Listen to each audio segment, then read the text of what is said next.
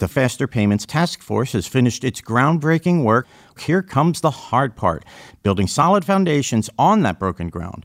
With so many rooms in America's house of payments, what lies ahead in terms of tying it all together and bringing Faster Payments up to speed? To find out, we'll talk with Connie Thein, Senior Vice President, Industry Relations Program at the Federal Reserve System.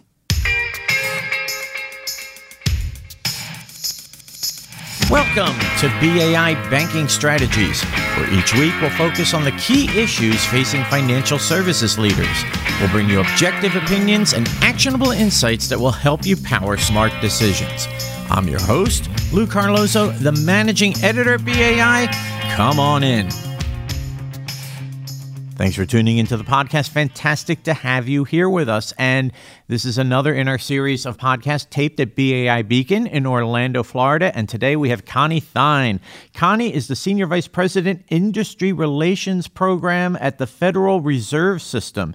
Connie was appointed as Senior Vice President of the Industry Relations Program in January 2017. As Senior Vice President and Director of Payments Industry Relations, Thein leads efforts to engage payment stakeholders in advancing strategies for improving the U.S. payment system. And Connie, welcome to the podcast. Thank you. Happy to be here. There's a lot of talk about faster payments in the U.S. It's happening in Europe.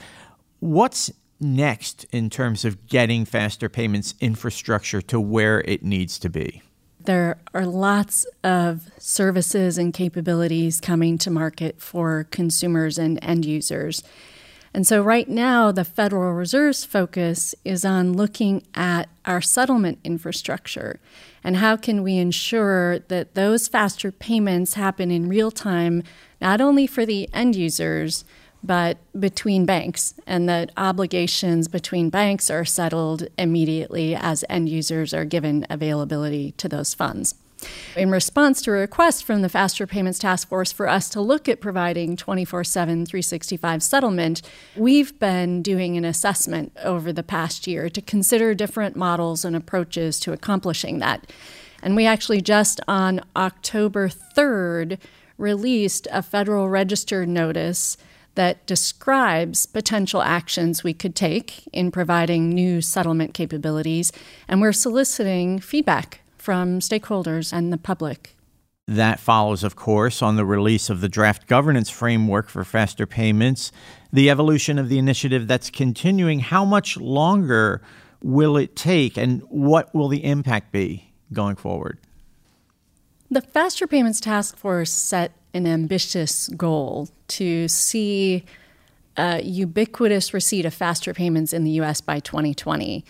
The Federal Reserve and the industry, we've been working hard to advance the recommendations they laid out in their final report in July of last year. And one of the most critical aspects of their recommendations was to establish an industry-led governance framework, an industry body that could carry the work forward and facilitate the collaboration needed to achieve the objective of ubiquitous faster payments in the U.S. And that group, as you noted, they released a draft framework earlier this year, this summer, for comment. They've been adjusting their approach and design of this new organization, and they're expecting to announce the establishment of the U.S. Faster Payments Council. And that group will really be charged with facilitating the collaboration needed to remove barriers, to educate consumers and businesses, and to advance faster payments implementation and adoption in the U.S. A lot of people ask, why are payments so fast in Europe? What's taking the U.S. so long to catch up? It's obviously a shallow view, but what is it that makes our system so unique when you compare it to the systems in Europe? As it relates to the payment system, and even more broadly, we have always taken market-driven approaches. And so the Federal Reserve, we've been facilitating collaboration, but our goal is to bring private sector entities to the table to design and implement and envision and develop the ecosystem for faster payments in the U.S. So it's a bottoms-up, grassroots approach, which sometimes takes longer, but we believe it facilitates greater innovation and adoption. And It sounds like certainly that's a piece of the puzzle. What are some other things that need to fall into place? There are a lot of pieces of the puzzle coming together. The infrastructure is really largely in place. We sort of have this issue of what we might do to enhance settlement. And so it's much more a matter of helping all of the smaller entities, financial institutions, and businesses to plan for implementation and to make these capabilities available to consumers and businesses. And then a very big piece of the puzzle is educating consumers and businesses about what these payments are, how they work, what the features are, the benefits, and also how they need to approach them in terms of safety and security. To what extent may technology be impacting all of this, or maybe that's not as much of a concern as just getting the infrastructure in place? The basics are there. Technologies like artificial intelligence have a lot of potential to enhance these services, the security of payments, the safety to prevent and mitigate fraud incidents. But technology isn't really the issue in terms of successful implementation of this. One thing we do know is an issue. You spoke about education. That is such a big part of the picture. What can consumers and businesses do to get ready for this moment when faster payments hits the ground? Providers really have a lot of work to do to help people understand these new types of payments. And one of the defining characteristics of most of these services is that I am pushing money to you immediately, and you have the benefit of using that money immediately. And so in banking terms, we say that's an irrevocable payment, which kind of means no backs. And if there's no backsies. And if there's an error or an issue, I typed your cell phone number wrong, I fat-fingered your email address, most of these services don't use the same processes or carry the same protections that allow you to just say, I sent it to the wrong person, bring it back. It's much more like a wire transfer in that regard, in that once it's sent, it's gone. So it's important for consumers and businesses to understand the characteristics of these, and that those characteristics, while they're kind of the defining elements of the value of this payment and the benefits it offers, it also carries some risks. And it's important that consumers understand those risks and how there are protections and controls in place to help prevent errors. And speaking of risks, there are safety and quality concerns surrounding user experience. What's important to keep in mind here? It's important that providers fully think through the service that they're going to deliver and communicate with customers as they're marketing these services, not only how they work on the front end, but what protections, controls, and processes are in place to resolve issues or disputes or errors or incidents of fraud. The concept of directories is very important too, with so many players out there in the payments universe. Explain a little bit about how that works and why it's going to be so important moving forward. We talked about the importance of innovation in this space and the U.S. being different than perhaps other countries in how we've approached this. And one of the outcomes of that is that we have a lot of competition in different services. I can choose to use Venmo, you might choose to use Zelle or Square Cash or some other service. The challenge today is that if I want to pay you, we both have to participate in the same service. I want to send you money using Venmo, you've got to sign up for Venmo.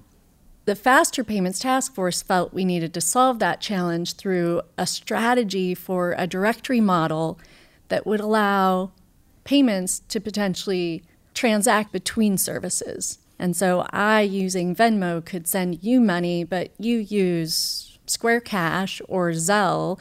There would be a way for my transaction to find you in a directory so that the money could make its way to you. and not force you to sign up for a different service. So that's been an important work effort coming out of the Faster Payments Task Force, is to look at how would that directory model work and how might we implement it to really create the kind of ubiquity where anyone can pay anyone. Ubiquity, faster payments, innovation, the road ahead. You have covered so much ground here, and it's such a great thing that you are on the forefront of this.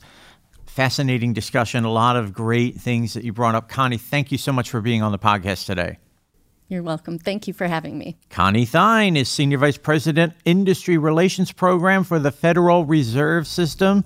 Be sure to look for Connie on LinkedIn. And here are 3 key takeaways from today's podcast. Number 1, among the challenges to implement faster payments will be the creation of a settlement infrastructure that works in real time for end users. To do that, resolution between banks will need to follow a 24/7, 365 settlement schedule. That means evaluating approaches and creating an industry body to carry the work forward and make faster payments a reality by 2020. Number 2, innovation in the U.S. payment space equals competition. Venmo, Zelle, Square Cash, and more. But that's a challenge as well, as using Venmo, for example, means signing up for Venmo. A major goal for faster payments will be to create directories that will allow users of one platform to initiate transactions on another. And number 3, payment speed in America will move forward based on a market-driven approach. As private sector entities get involved, they'll be needed to design and implement a new payment system. That will also require educating consumers and businesses to take advantage of all that faster payments has to offer.